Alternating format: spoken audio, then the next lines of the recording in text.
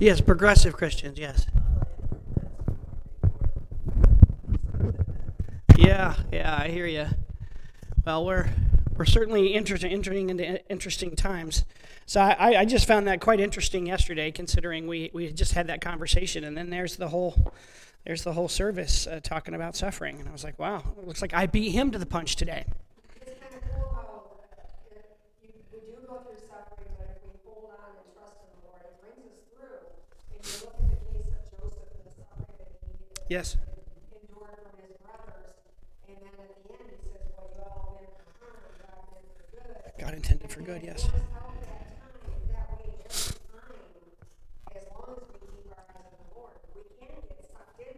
Yes. Yep.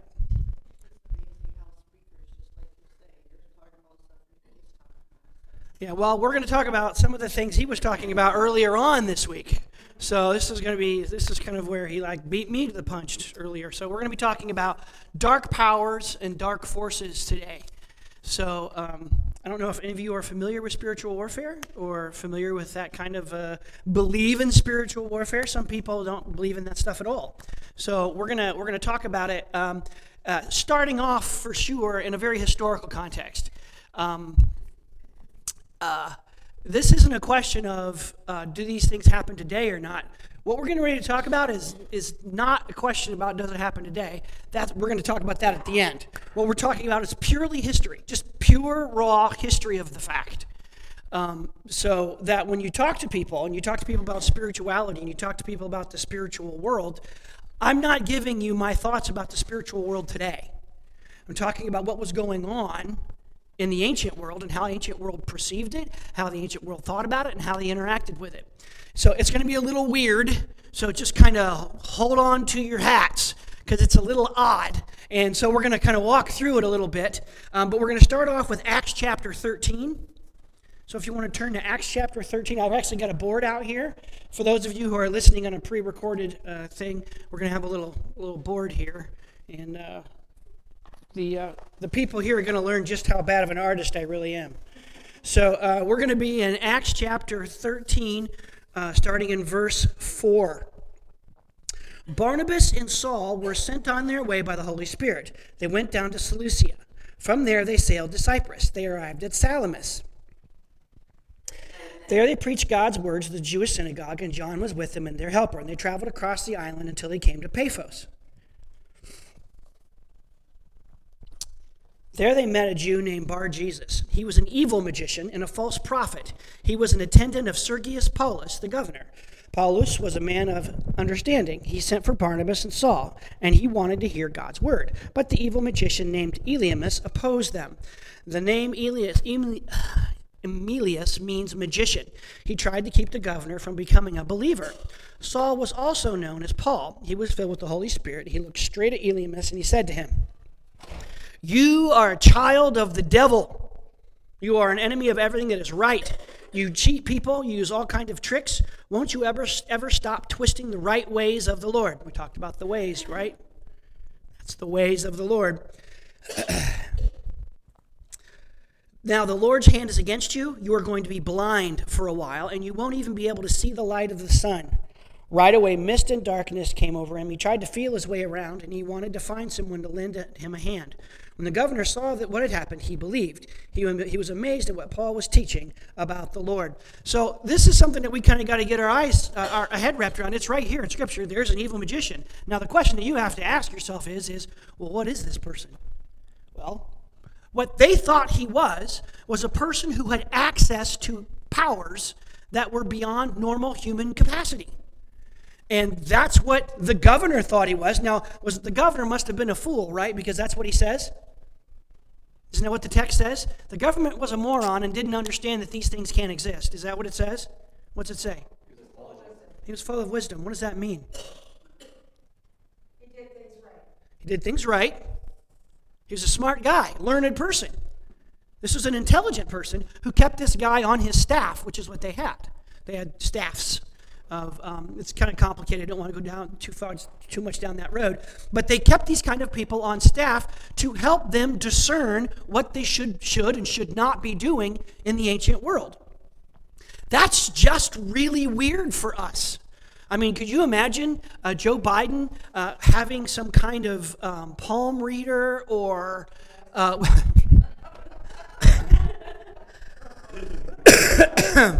of course, I guess we all can kind of see those kind of things. But a normal president, can't we all kind of find it odd? We would find it odd if they had a palm reader or a soothsayer or somebody who was sitting on their council. We would find that odd. And obviously we see that what? Do they find it odd? No. So we automatically have to realize what? Our way of thinking of the world and their way of thinking about the world is what? Different. Not good, not bad, just different. So they have a different way of imagining how the world works. So what I'm going to do for a second is I'm kind of going to paint you a picture using our little board here of how the spirit world interacted with the average, ordinary, everyday world. Now, the way it worked was that the Roman world was kind of like a pyramid, okay? And so at the bottom, the large majority of the people here, as we're going to call the poor. They're really not poor. They're people who simply live a hand-to-mouth existence. The food that you need for today is the money that you either earned yesterday or right now. Okay? So it's a hand-to-mouth existence. There is another level that might be underneath them, but they're significantly smaller, and these would be the destitute. Okay? The destitute are actually the words that Jesus uses when he talks about blessed are the poor in spirit. It's the destitute. And those are people who don't have enough food to make it through the day. They don't have enough money to make it through the day. The large majority of people are in the poor category. They live hand-to-mouth existences. And then there's this gap, right? To like what we might call middle class. And these are merchants who are making enough to be able to live. They can begin to plan budgets. But there are not a lot of them. And then up here, you have the wealthy. And then you have the super wealthy. And this is senators. This is senators in the ancient Roman context. These are people who are really, really, really wealthy. You had to have a certain amount of wealth to even be considered able to be a senator. Yeah, it's very true. And then at the very top of the pyramid was Caesar, which actually was pronounced Kaiser. That's a hard C, not a soft C. For us, it comes out Caesar. For them, it was Kaiser. Now, what do we know that Augustus did upon the death of Julius Caesar? Does anyone know what he did? He did. Augustus made Julius Caesar a god. Now, here's the question. Why didn't he make himself a god? That's exactly, boys, someone's already done their homework already. Look at that. Augustus Caesar had Julius Caesar, his adopted father, declared divine. Now, what that did is that moved him into the realm of the divine. Okay? And what that does is that makes the Kaiser the touch point, the human point where the divine and the human world can kind of come together. So the way it worked is power and wealth descends from up here. The Caesars give benefits to senators. Senators give benefits to their wealthy patrons. The wealthy patrons give their benefits to these wealthy people. And then the rest of the wealth has got to be shared by the other 15 or... there was about 100 million people in the ancient Roman Empire. So about 85 million people had to share the rest of the wealth. And it all kind of descended like this. Wealth flows down from the top because he's the wealthiest guy, and so all the benefits trickle down this way. Okay? Well, spiritual power worked the exact same way. Is that how would Caesar get the benefits of the gods? Well, he got lucky because his father, Julius Caesar, was among the gods. He's now dwelling in the place of the gods, in the spiritual realms. Okay? And they lived in what can only be called an inhabited world. And it's really different than our world. It's a world in which there are spirits and powers and ancestors. And your ancestors are all a part of this. Each person had what was called a genius. How many of us have heard the idea that they worshiped the genius of the emperor? Anyone ever heard that term? Okay. Well, what they don't mean is that they're worshiping how smart the emperor was. They believe that every person had kind of underneath them or behind them or around them a genius. And it was tightly associated with them. And it's their spirit guide, for lack of a better term. And so when you worshiped the emperor, you didn't actually worship the emperor. You worshiped the genius of the emperor. And it's the spirit that's behind the emperor that's giving him his wisdom, that's guiding him on his path. And this genius has connections into this spiritual realm. I know that's weird, right? Everyone say it. That's weird, right? I get it. It's not our world. We're not talking about our world. We're talking about ancient world, right? So Julius Caesar's father now is in this world. And in the ancient world, your father takes care of you. You don't take care of your father until he's really, really, really old. So now he has ascended into the realm of the gods. So your father, Julius Caesar, can dispense benefits to Augustus Caesar, who can dispense benefits all the way down the line. Does this begin to make sense? And so what you did is their lives were just saturated with spiritual realities. There are spirits behind everything. Now, how many of us are in business? Do we have any businessmen here? Great. What's your business? What like housing, marketing? Currently, right now, mine is Credit card processing. It has been agriculture and farming. Can we use farming instead? We're going to use farming. So it's just easier that way. So let's say you have farming equipment. You got to have farming equipment, right? Because you got to be able to farm. So you're selling this to people. Well, remember, this is a big empire, and they don't have like the internet that can like search you down.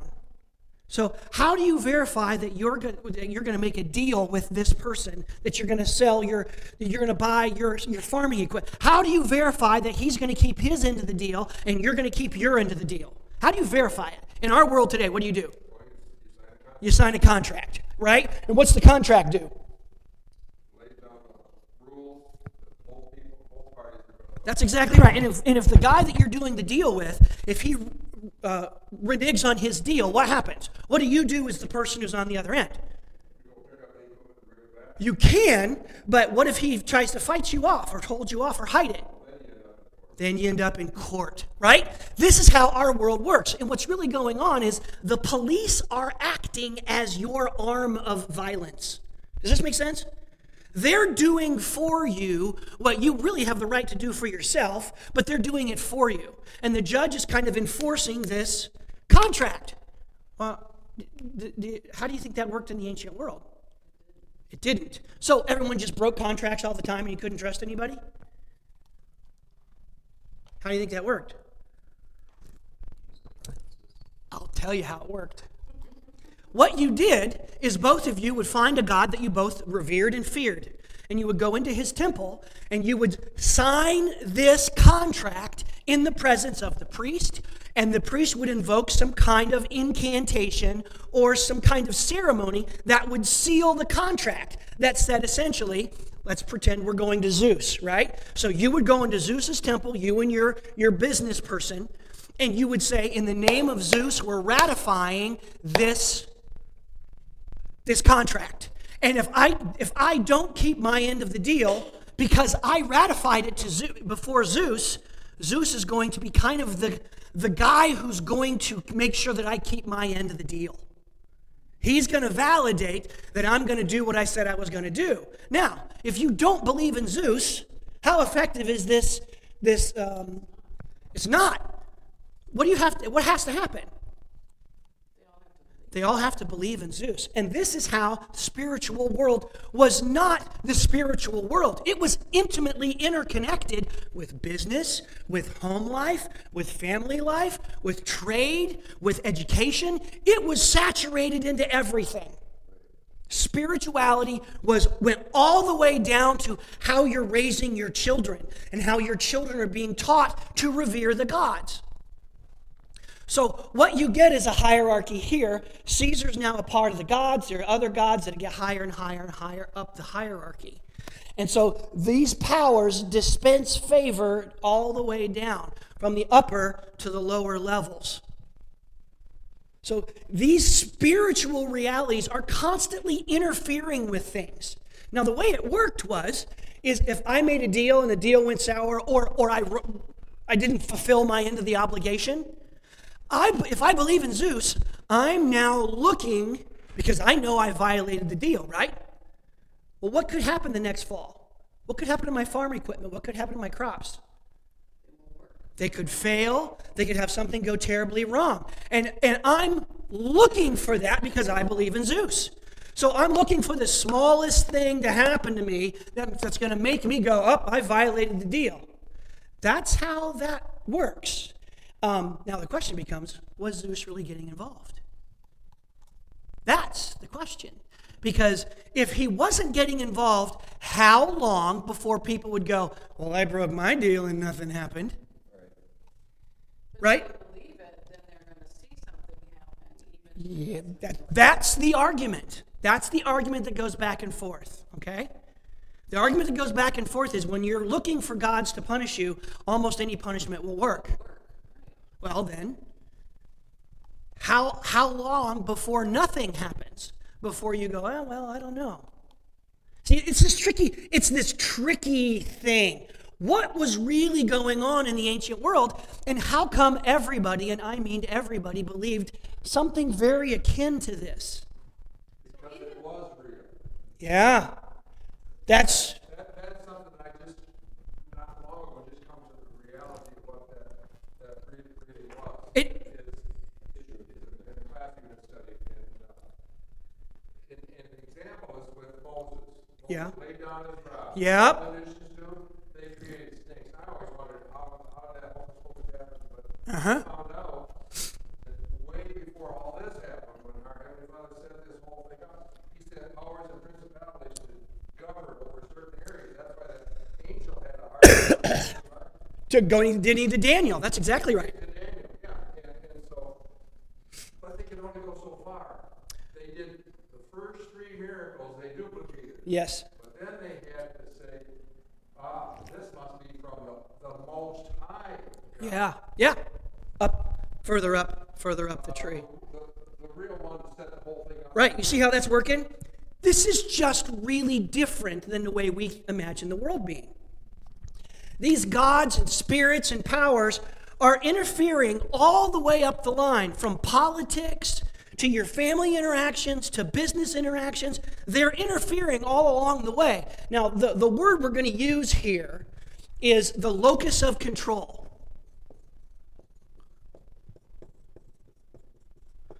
This is a fancy word, but it just means this. Where do you think your power comes from to make the world happen? Does it come from inside of you, or does it come outside of you and happen to you? Let me give you an illustration. But we're looking around here, we're all white, upper class, middle class people. So I guarantee you, most of us have a locus of control that's inside. A locus of control that's inside says, hey, you failed this, you need to do something better. You need to change something about your life. You need to try harder. You need to do this a little bit better. You need to do something in a better way because you're really in control of your outcomes. How many of us teach our children this? If you're a good parent, you teach your children this, right? You're in control of your outcomes. There are people in our culture today who do not have a locus of control that is inside. It is a locus of control that is outside. Let me give you an illustration. There are some African American people who raise their children, and if they fail, they are told it's not your fault. It's because so-and-so is racist. It's because so-and-so says the system is stacked against you. So-and-so has done this and such to you. Now, how does this matter? Which groups of people shoot themselves in the head when they fail? That's right. People who have strong locuses of control that are internal, that are inside the person, meaning I'm in charge of my life. I'm the one that makes things happen. The people who have a locus of control inside, they're the ones that shoot themselves. How come? Because when this business venture fails, or that business venture fails, or this happens, or I flunk that test, or something doesn't work, whose fault is it? It's mine. When your locus of control is outside of yourself, somebody else did it. Now, we can all say, well, that's a stupid way of looking at the world. That's a dumb way of looking at the world. That's a false way of looking at the world. Really not the point. Because we're not talking about how the world works today. We're talking about how the world worked back then. Their locus of control was not inside, it was outside. And guess where the power came from that affected their lives? This spiritual realm. They believed that their lives were pushed certain directions and that they were under the control of forces that were manipulating them, and they didn't have the ability to control it. You've been in two businesses, is what I'm hearing, right? You're in a credit card business and then a farming business? Yeah. Okay. And some few things in between that didn't work out so good. Thank you. I want to pick on you a little bit, not because you've done anything wrong, but there's some good illustrations that we can get out of this. Is there some events that happened that were kind of pivotal, at pivotal moments in the life of that business that you didn't cause but just kind of happened? Yeah. Just a few? Maybe a lot, a few, a bunch? When it comes to agriculture, there's a lot. Yeah, that's right, isn't it? How many of us can cause the rain? Right? If it doesn't rain, it doesn't rain. Right? That's exactly right. Well, there's so much stuff we could share. There's so much fun stuff we could talk about this. Because where do you think the idea of getting irrigation comes from? What's irrigation tell you about locus of control?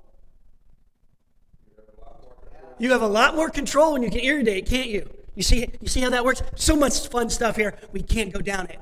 But the point is that business people, military people, actually the longer you've lived life, the more you're like, I didn't cause that. I just kind of really got lucky benefits out of it. Like this happened and this happened and this happened, and I happened to be there at that time, and I caught the windfall. Timing is everything. Timing is everything, and you can't cause that timing. Because I've seen people on the reverse side of that, interest rate went to 22%.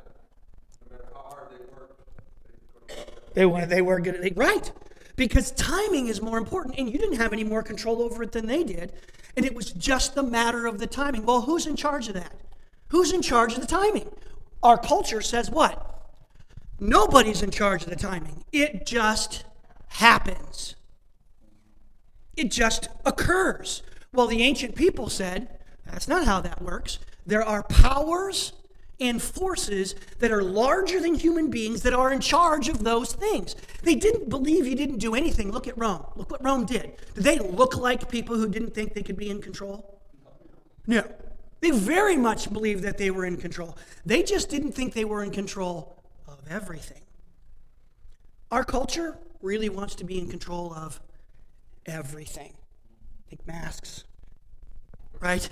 We're going to control it. We're going to get this thing under control. And what did COVID prove? You're not in control. You think you're in control, and you're not, right? So in the ancient world, the gods are in control of things like timing.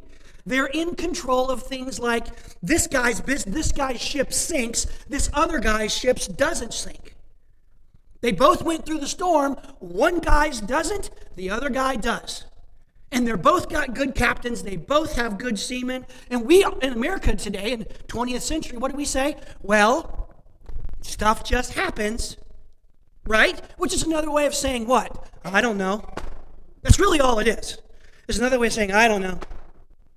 For them, the gods, the forces, the powers of darkness, and I don't mean darkness as in evil, I mean darkness as in, I don't know, I don't understand them.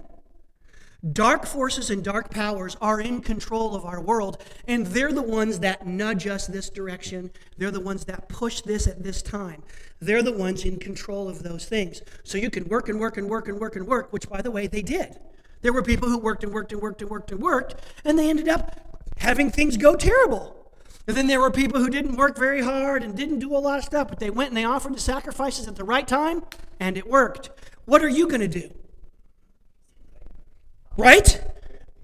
Human beings are brutally efficient. They're going to do with what works. They don't like change because change is usually something is risky. Change is risk. For these people, the gods are in charge of the forces of darkness. Now, I'm going to read to you something from Josephus, and it's going to be weird. I'm just giving you a heads up now, okay? This is from Josephus's Antiquities, Book 8, verses 42 through 49. Now, here's the fun thing. This is an exorcism that's occurring right around 60, 70 AD. So about 40 years after the life of Christ. What this is a typical Jewish exorcism. Okay? This is how it was done. This is how magic was done. Okay? Now, before we go down this road, I want you to really listen to, it's long, it's kind of written in archaic King James-ish, because that's how everybody interpreted things a while ago. So this is, and it talks about some incantations and some things that they did about how you threw out a demon. Listen to it first. Don't start comparing it to Jesus. Just listen, and then we'll compare it to Jesus. I want you to get everything that's going on in here. Now, the sagacity and the wisdom which God had bestowed upon Solomon was so great that he exceeded the ancients, insomuch that he was in no way inferior to Egyptians, who are said to have been beyond all men in understanding. Nay, indeed, it is evident that their sagacity was very much inferior to that of the kings. Now, what he's doing is he's telling how awesome Solomon is. Solomon was a great, wise king, and he was awesome. And here's an example of how awesome he is. He also excelled and distinguished himself in wisdom above those who were most eminent among the Hebrews at the time for shrewdness. Those, were Ethan, Heman, Chalcol, and Darda, the sons of Mahal. He also composed books of odes and songs, 1,005 of parables and similitudes, 3,000, for he spoke a parable upon every sort of tree, from the hyssop to the cedar, and in like manner also about beasts, all sorts of living creatures, whether upon the earth or in the sea or in the air, for he was not unacquainted with any of their natures, but omitted inquiries about them, but described them all like a philosopher, and demonstrated his exquisite knowledge of their several properties. I know you're like, what is this, Mike? He's just telling how awesome Solomon is. That's all he's saying. Solomon had this great ability. He's awesome. He's making a case to the Romans about how awesome he was. God also enabled him to learn the skill which expels demons, which is a science useful and sanitative to men. He composed such incantations also by which distempers are relieved, and he left behind him the manner of using exorcisms by which they drive away demons so that they never return. And this method of cure is of great force unto this day. For I have seen a certain man of my own country, whose name was Eleazar, releasing people that were demoniacal in the presence of Vespasian, he's the emperor, and his sons, who became emperors, and his captains, and the whole multitude of his soldiers. The manner of the cure was this. He put a ring that had a root of one of those sorts mentioned by Solomon into the nostril of the demoniac, after which he drew out the demon through his nostrils. And when the man fell down, immediately he adjured him to return to him no more, still making mention of Solomon and reciting the incantations which he composed. And when Eleazar would persuade to demonstrate to the spectators that he had such power, he set a little ways off a cup or a basin full of water, and he commanded the demon as he went out of the man to overturn it, and thereby to let the spectators know that he had left the man. And when this was done, the skill and wisdom of Solomon was shown very manifestly. For which reason it is that all men may know the vastness of Solomon's ability, and how he was beloved of God, and that the extraordinary virtues of every kind with which this king was endowed may not be unknown to any people under the sun. For this reason I say it is that we have proceeded to speak so largely of these matters. Okay, that is a typical exorcism. That's not an odd exorcism. That's the normal exorcism. You don't use your own name, you use Solomon's name. Well, what you really used was you used the powerful name of somebody who had tremendous power. And by evoking their name, you were evoking their power. That's how that worked. They were called names of power, right? They were names of power. And you evoked those names and you said, in the name of Solomon, and then you would say an incantation. Habalabaluba, luba luba la, get on out of him, demon, go. That's what you did. Now that sounds, once again, that's weird to us, right? But that's actually normal. That is the norm. Now let's take a second and pause and reflect about how Jesus' normal exorcisms compare to that. How do they compare? The name of power. Jesus doesn't exorcise a demon in Solomon's name. Who does he exorcise the demon in the name of? He doesn't even use a name. He just says, get out. That's all he says. Now, for us in the 20th century, we go, oh, look, Jesus is casting out demons.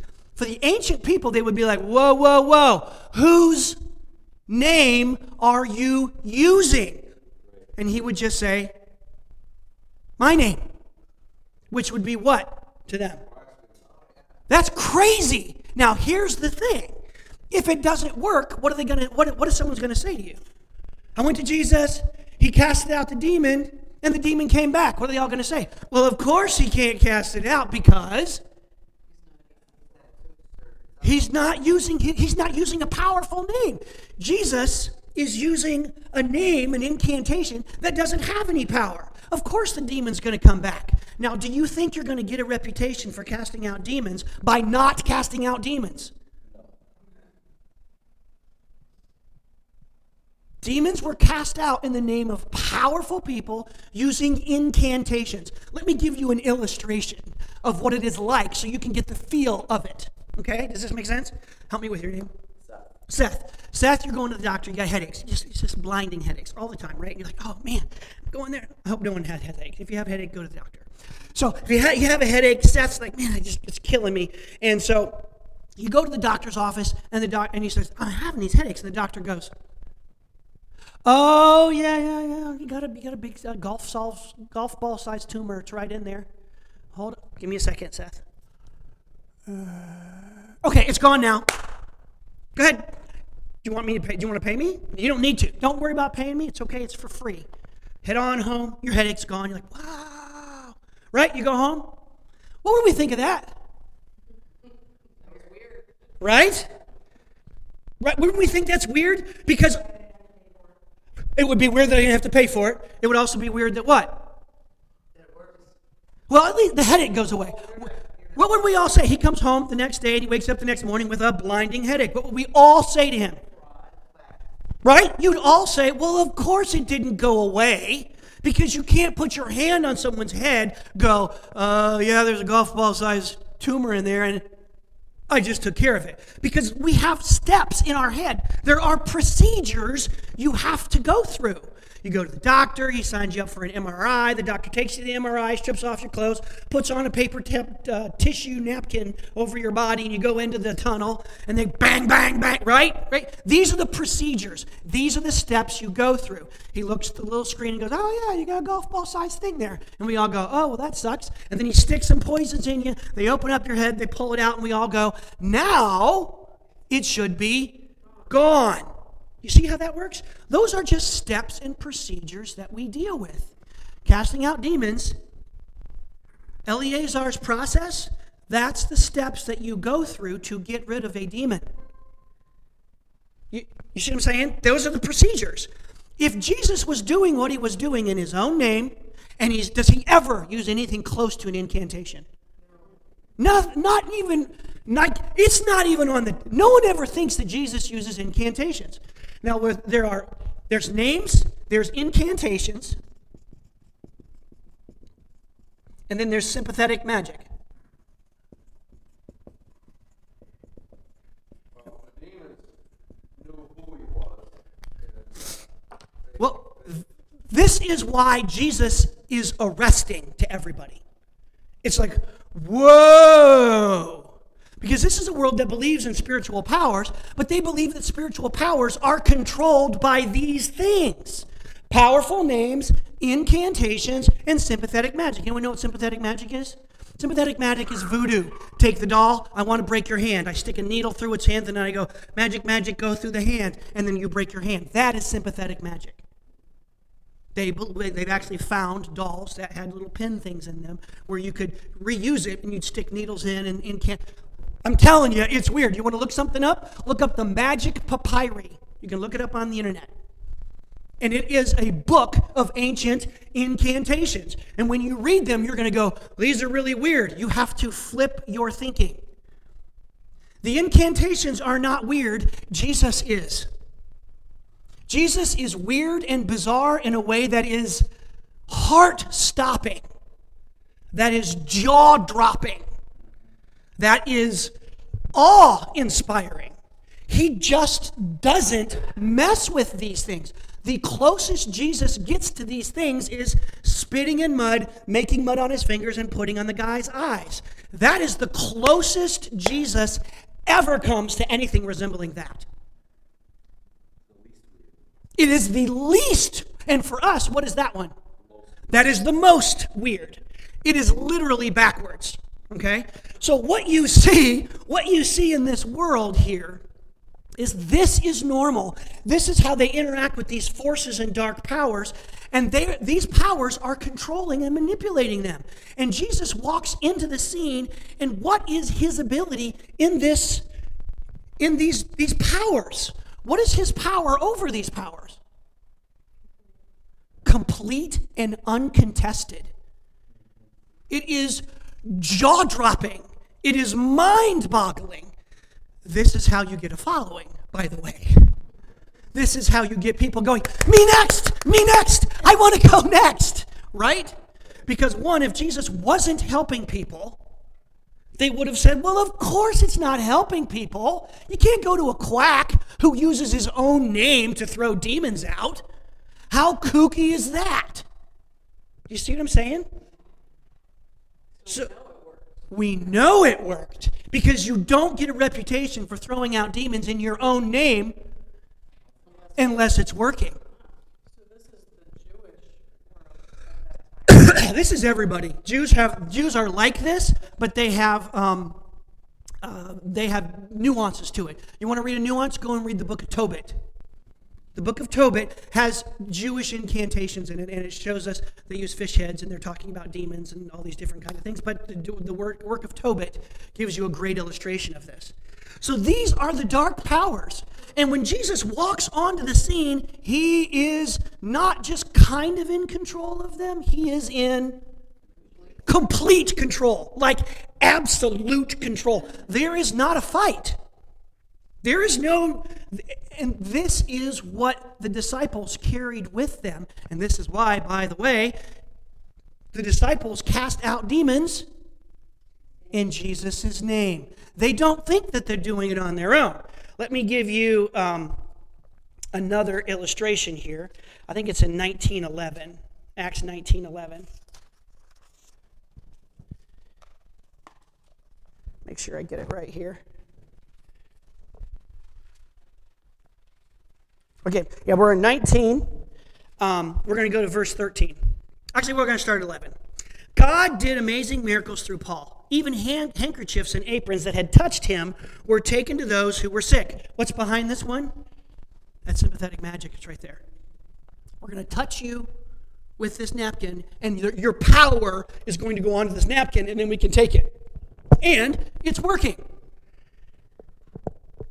When this happened, their sicknesses were healed and evil spirits left them. Some Jews went around driving out evil spirits. They tried to use the name of the Lord Jesus to set free those who were controlled by demons.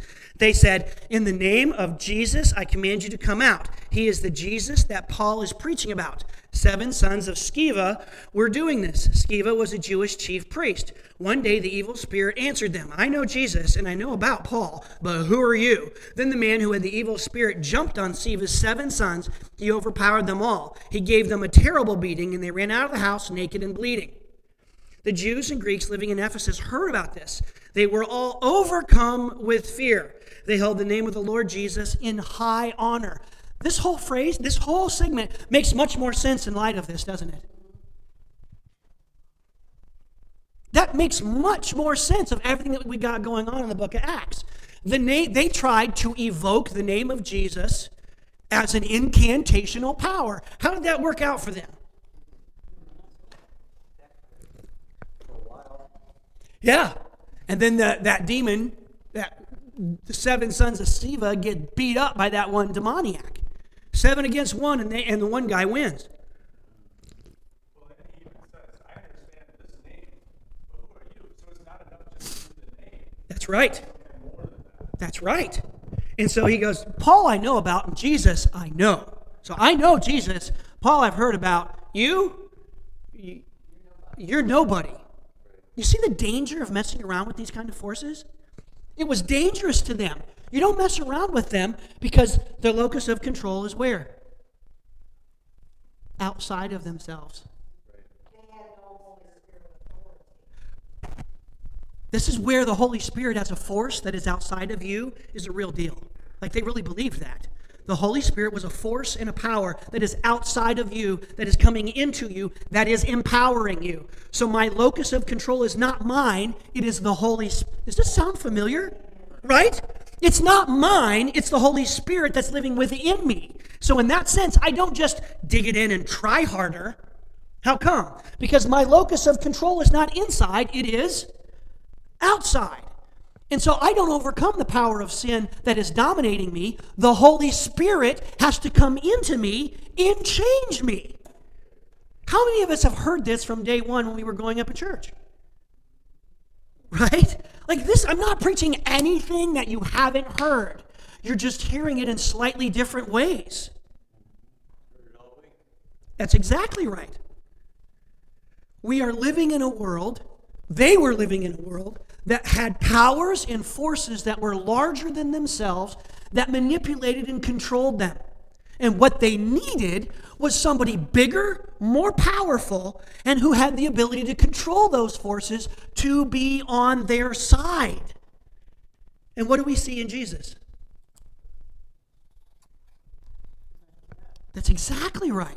So when we say that Jesus came to restore Israel, to bring Israel back to himself, so he gets the 12 disciples. And when we say that Jesus initiates a new covenant and a new way of life, and when we say Jesus came to redeem humanity out from under the dark powers and forces that manipulate and control them, we ain't joking around. That's what they're talking about. Now, we may not talk about that in today's world, but that's what the gospel was 2,000 years ago. It was, I have been called into a new relationship. I am now grafted into Israel, and Christ will deliver me from the forces of darkness that are manipulating and controlling me. I don't do this. The Holy Spirit does it. I'm not in charge of it. God is in charge of it. So when things are going wrong, I don't just dig deeper, I pray harder. Because I need a force and a power that is beyond me that can set me on that path. This is not American Christianity. This is just ancient world Christianity. And by the way, this is the one that took over the Roman Empire. Okay? When you're dealing with people who are dealing with incantations and sympathetic magic, they are not looking for religious symbols. They're looking for actual power. Real power. Power that can change their environment. Power that can change their situation. We talk about what Christ can do for us in terms of how he can make me feel better on the inside. Jesus came to make me feel good about myself. That is not why he came. He didn't come so that you could have good self-esteem. I'm sorry. He came to release you from dark powers and forces that are manipulating and controlling you, which means that you are neck deep in what? Sin, spiritual war. You are neck deep in a spiritual war. Yeah. I think it's important to realize that this is normal in a large percentage of the world. Today. This is normal today. And you see it. I've seen demonic possession here. I mean, it's crazy stuff. A few times. Not often, a few times. But like possessed walk up a tree. It's just like, this isn't just back then. This is now. I worked with students that were kicked out of school, and I had a kid at college that, when he got into that mode, I saw just a little kid, I saw him pull live trees out of the this isn't abnormal. We see this today. Yeah. It's abnormal for Americans, and our media does not let this kind of information get out. Right. Okay. Yeah. I heard, one of us was teaching a long time ago, it said, if you get in one of these situations, and you have absolutely no power of your own in it, but if you call on the name of our Savior, we say Jesus, I prefer to use Yeshua, because I don't know why we changed it. Yeah. But call on him in his shed blood on Calvary. Yep. There's power and call on the blood Yep. of Christ. Yep. And that's your only defense. Yeah. Well, this was a reality in the ancient world, and the church brought this power into the ancient world. This is not the only confrontation that happens in Scripture. There are other people who have dark forces and dark powers, and they get confronted by the believers. And the believers have this confrontation with them. And this is part of evangelism, people. Part of evangelism was, this witch doctor, this sorcerer has made these incantations on my family. And the pastor would come in and say, you don't have to be bound by that anymore. You don't have to do that anymore. You can be freed by the power of the Holy Spirit. And they would come in and they would sit down with them and they would pray with them. And do I have time? I do have time. And the Holy Spirit would come in and change them, and their situation would change. Do you think that person's going to go, well, thanks for that, see you later, I'll call you next time I need something, in this kind of context? Do you guess what they're going to do? How come? Because powers and forces are where? Everywhere. And Christians were adamant that it's Jesus and Jesus only. You don't add Jesus to the community of the gods. It's Jesus and Jesus only. Jesus has complete control of all of this, so you don't need any of this, so it's Jesus only. Now, what kind of a risk is that in this world? Huge. It's a huge risk. I'm putting all my eggs in one basket. I'm relying on Christ to cover all of my needs, not just one particular area. Poseidon is the god of the sea. When my kid goes on a sailing trip, because he's got business to be done, I go to Poseidon's temple and I offer a sacrifice to Poseidon so my kid can come home. I stop doing that now, and now I only rely on Jesus. Are you sure? What if I offend that God? What could he do to me? We lose all of this is lost on us. It's just gone because we don't live in that world anymore. But that is the risk that they ran. I will offend Poseidon by not going to his temple. He's going to drown my kid. Are you really willing to take that risk? And that is what the church demanded. Nope, you do. This is what it means to be a follower of Christ. You don't get the benefits of Christ without having to follow Christ. Now, I said I was going to take just a few minutes. How many of us have read the book of John? Have you noticed the exorcisms there? Someone look up, find the exorcisms in John for me, where Jesus casts out a demon.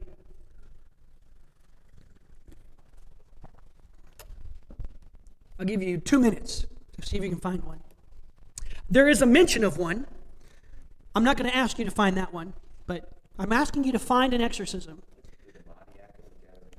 Is that in John? Absolutely. Is it in John? This is a freebie, guys. I'm giving you a freebie here. He does write from a different perspective. Where are the exorcisms in John?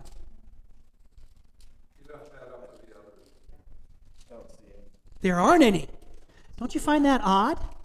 Does that mean that John doesn't believe in exorcisms? He does. He says Mary Magdalene, who had 7 demons. That is the closest thing you're going to get to an exorcism in John. Now, isn't that weird? John 14 also says we do even greater things, which refers to his Yep. There are no exorcisms in John. None. You won't find them. You get that one reference where he talks about Mary Magdalene having 7 demons. That's it. It's the only ones you get. It's because in John, this is a freebie, guys. You ready? In John, there are 2 types of people. There are children of God and children of the devil. How many times does John talk about that? Your father is the father of lies, and you speak his natural language. Who is John talking to? The Pharisees. There are 2 people in John's world, the children of light and the children of darkness. What this means in John's theology is that when you come to Christ, you are exorcised. Which means before you come to Christ, you are under the power of the devil. In John's world, there are only 2 types of people, the children of God and the children of the devil. That is not the theology you get in Matthew, Mark, and Luke. That's just not there. But in John, you absolutely get this view of the world, which says what? What's that say about your locus? Where's John's locus of control? Outside. It's either the devil who's controlling you or God who's controlling you. Is that where the sin nature come in the garden then? Satan got control? That's a whole other conversation. We're going to leave that one for another day. But in John, this is why I said it's a freebie. In John, you are controlled by something else. And that something else is either the God, Christ, the Holy Spirit, or the devil. Now, you know how you read that? Well, read 1 John, 2 John. We are children of light. That language of light is in 1 and 2 John. Not in 3 John so much, but 3 John's like 3 pages. In the book of John, you are either a child of God or you are a child of the devil. And so when you come to Christ, you are being delivered from being a child of the devil and you become a child of light. That's just how John functions. That's just John's way of looking at the world, which is not how we look at it.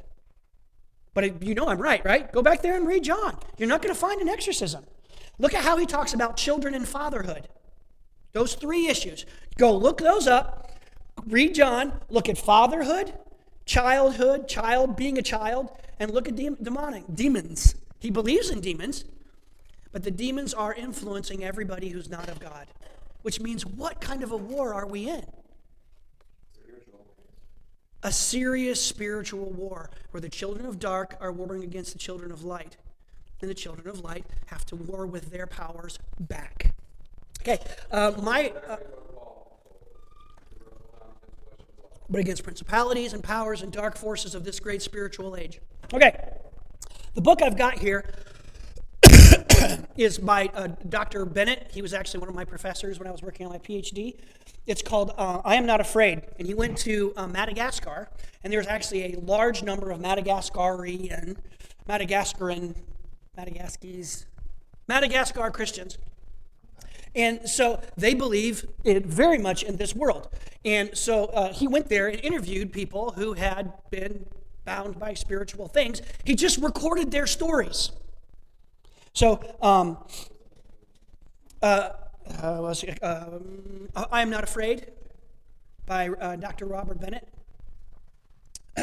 So this is a guy's story who became a Lutheran Christian and had spiritual experiences. Before I became a Christian, I worshipped the Razana, and I had a beast from the river that was inside of me called an Ambrioan Drano, Zavarian Drano, or a mermaid. I had to talk to the beast every day and ask blessings from the Razana. This beast was like my wife because she would not allow me to marry anyone. I did not approach any person to get the Ambrioan Drano. I went and stood by the river at the end of the day when there was no sun. She called to me and took me into her home. Once there, we called upon the Razana and with them had a feast at her home. I loved the beast because of all the blessings and wealth that she gave me. We offered many sacrifices of cows and bulls as we called upon the Razana. It was at this time that I consecrated all of the charms, branches, and leaves that this beast gave to me. My work was that of a fisherman. I threw my net into the river. During that time, I had a lot of financial difficulties. One day I caught a large number of fish, and I was astonished. I asked why I got these 40 large fish. When I went to sleep in my house, a woman, the Ambrio Andrano, came to me, and we made love. She said to me that she was the owner of the river and that she had given me the fish. It was after accepting to be her husband that my living standards became much better. We're going to pause here. Anybody else think this is weird? Okay, good. Just checking. I had difficulty calling the spirit a wife. I could touch her, I could kiss her, and I could talk to her. She had the appearance of a beautiful woman like a person. No one could see her, but only I could see her. However, one day the woman asked me for a terrible thing. She asked me to give her the blood of the children of my sister. She wanted to drink their blood. When I reflected on this for a long time, she thought that I would divorce her. Then she took me by force into her home under the water, and we stayed there for 1 week. When I came back from her house, I called my family, and they forbade me to go to the water and fish anymore.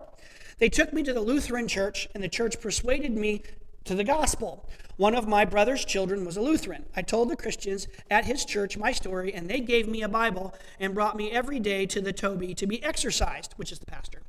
After 1 month, they brought me to church. When this occurred, my wife, the Spirit, came to me and said, I have come to bring you home. I saw her, and I told my family that she was there, and my family called the pedandry, and they came and sent her away in the name of Jesus of Nazareth.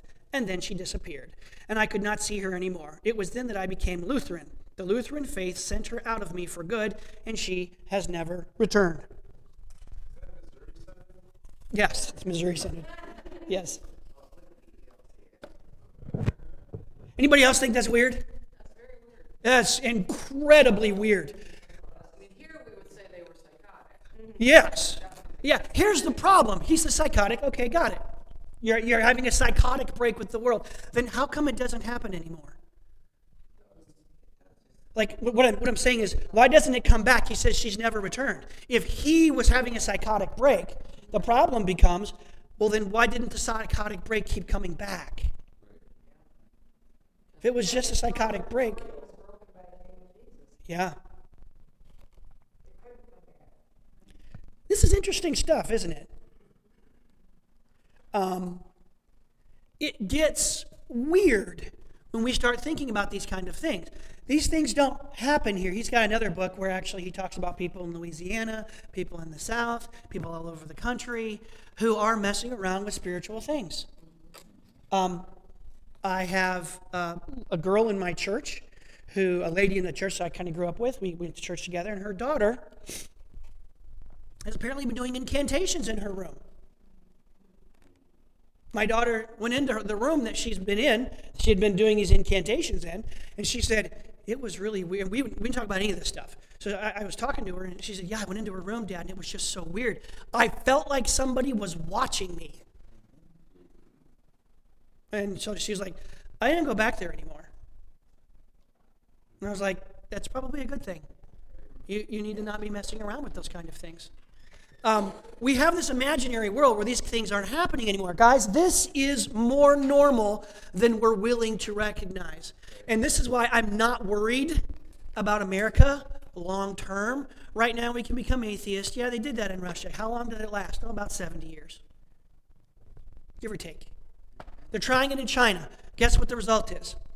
About 300 million Christians. That's what's the result. They have spiritually starved their people and opened up a huge vacuum that the church is filling.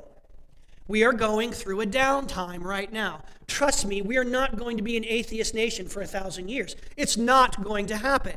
We are much more likely to become pagans. My professor said, this is really the default human religion. This is what people default to, not atheism. Atheism is not what people default to. This is what they default to. Look for one world leader. Yeah, one world leader, yes. If we just change some of the vocabulary, is that not what we have? Instead of the locus of control being decided, the locus of control is my local doctor or the government or, you know what I mean? Oh, that's a good way of looking at it. Yeah. Yeah, my doctor, and this is why, by the way, we sue the pants off doctors, because they're in control and they messed it up somehow. Yeah. So it's interesting. I'm hoping to give you guys hope. One, because we're reverting back to this, this is an enemy we can fight. Do you know why?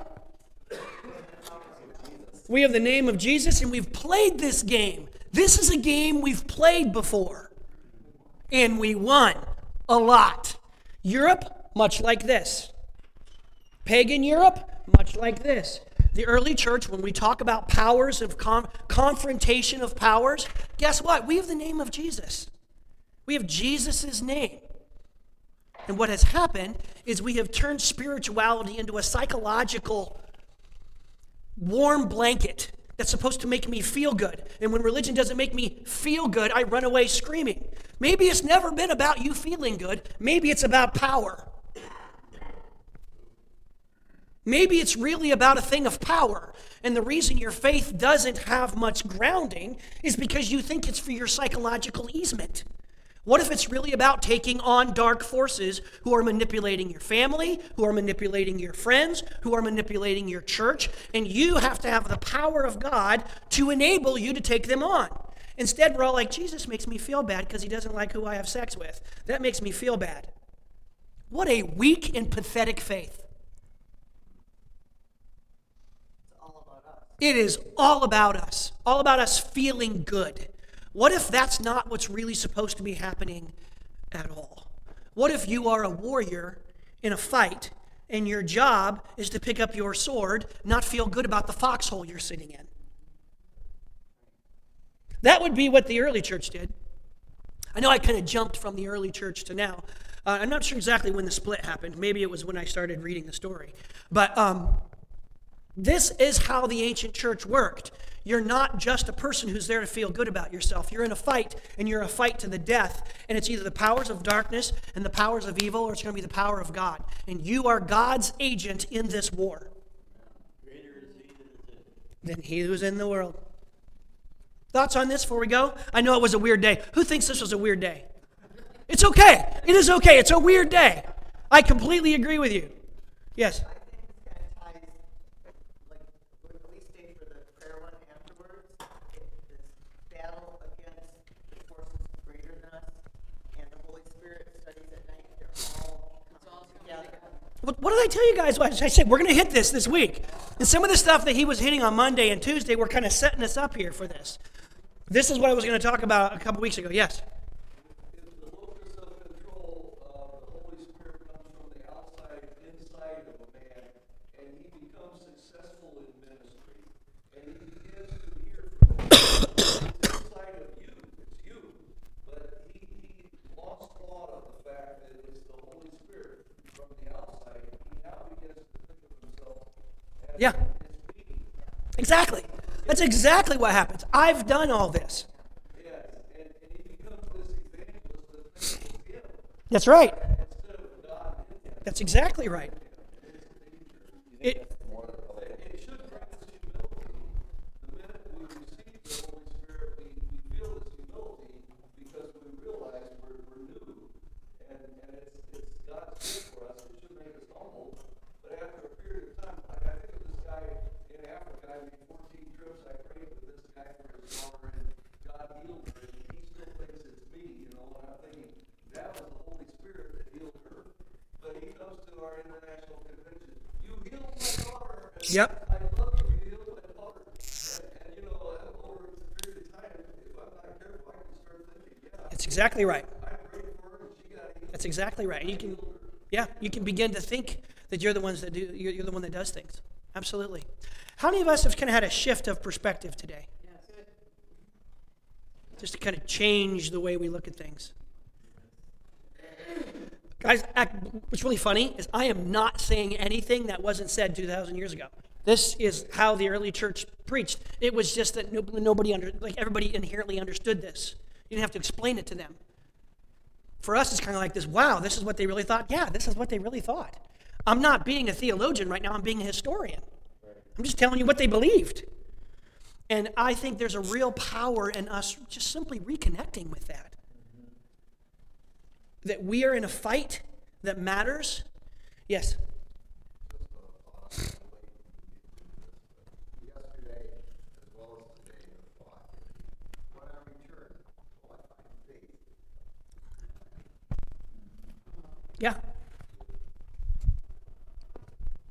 Yeah. And so the fight that we're in is about the spiritual battles that are occurring all around us. And I think we've lost some of this. And so hopefully, I'm not telling you to go out and learn incantations. We don't need to change any of that. All you're doing is praying in Jesus' name. And you're beginning to pray more. That's all you should be doing, is you need to recognize the need of the Holy Spirit in your life, because you can't take on a demon. You can't do it. And it's a mistake to try. I think there's times that we, two different times. There's times that, yes, we use the name of Jesus, and then there's the times when that thing is coming on so well, we say, oh, no, you don't. You will stop what you're doing right now. So there's two situations. Yes, we do use the name of Jesus, but then there's the times when we pull that authority of the Holy Spirit and say, no, you don't. It's not going to happen here, and it's not going to happen now. Yeah. You know, there's a couple situations I thought about. You know, it's like when we run into a demonic situation, and I've seen it where people ask for help, and I've seen it. I also saw with another kid actually who spoke to demons. He knew them by name, what diseases they cause, and all that. And I said, "Do you want to be free from this?" And he's like, "No, Seth, I don't want to be free from this. I can control it." Yeah, yeah. You know, and That's the lie. You can get control of these things. right, and like he's telling me the names of them and the diseases they call, and I go, "No, that will work. You can be free." And this is something that changed my life. He said, "No, Seth, it won't work because they see the fear in your eyes." And this was quite a few years ago, and it stuck with me. He was right, you know, because at that time it did make me fearful, you know, and you know, and I've thought about this. So is, you know, Jesus says, you know, if you cast it out and it's not filled, then it's going to return with 7 times more. And should we be? Then I've heard people say like, well, don't mess with them, just get rid of them, cast them out. You know, and see this. What should we be doing as far as actually engaging in those battles when we see them? Should we be always just say, get out of here in Jesus' name, or should we be binding them so that they're not in control around it? I don't know. Like, I'm just asking. Like, how would you? How do we interact with this information? Is that what we're kind of asking? Yeah. One, I think we just simply become aware of it. I think by simply becoming aware, just recognizing there's a difference between the world that we live in today and the world that they lived in. And I'm not sure that the world that we think we live in is actually the world that we actually live in. And just simply by being open to forces that are larger than ourselves, not to them, but that they are there. And then I think this really should cause us to begin a life of prayer. Yeah, it should begin to really get us thinking about how we are spiritually fit for this. We're going to get him first, and then we'll come back to you. What was your question? Oh, okay. Well, going back to that though, that kid wasn't free that day. Oh, no, they're never free. Not free at all. They think they are.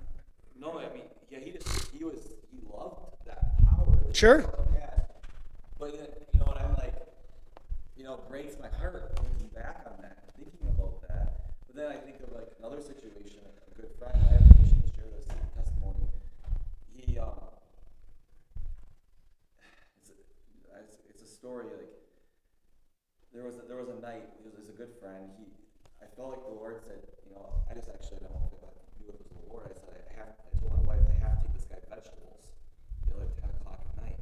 And she's like, Seth, it's dark out. Why would you take garden vegetables? I'm like, I don't know, I take him vegetables. I get there, he comes up, his voice had changed. Yep. And he goes, Seth, I can't believe you're here right now. You know, it's dark out. It's like 10 o'clock at night. And he goes, I heard a voice telling me all day to kill myself, and I bought a gun today, and I was about ready to pull the trigger. And he said, but I also heard another voice, and know it was the voice of God. He said, you need to call me, my dad, and another friend. And I didn't do it. And he goes, I can't believe you're here right now, because I was just over to take my life. And, you know, within 10 minutes, all three of us were there. My dad prayed, cast the demon out. And this guy, many people come to Christ through this man. Oh, sure. You know, it's just. But do you see how that is a power thing? That's a power thing. What I mean by that is there's a power that's controlling him that he felt manipulated and controlled by. Jesus comes into the situation, alters the situation, and that guy isn't just the one who gets saved. Who else gets saved? Many people around. You see how that works? That power is real, and that is what converted the Roman Empire. That's what really got people's attention. There's something there. There's not psychological comfort, like there's power there. Absolutely. Let's pray so we can get out of here. I know we're out of time. Father, we're thankful for this day. We're thankful for this time. We're thankful for the stories that we've heard. Lord, help us to recognize that we are in a battle for the soul and the spirit of our country, for the soul and the spirit of our nation. And I ask now, Lord, that you would do a work within us and help us to become the people that you need us to be. We're thankful for all this. We're thankful for this week and how that I have contributed my portion of your message to this week. We love you and we praise you. In your Son's name we pray. Amen.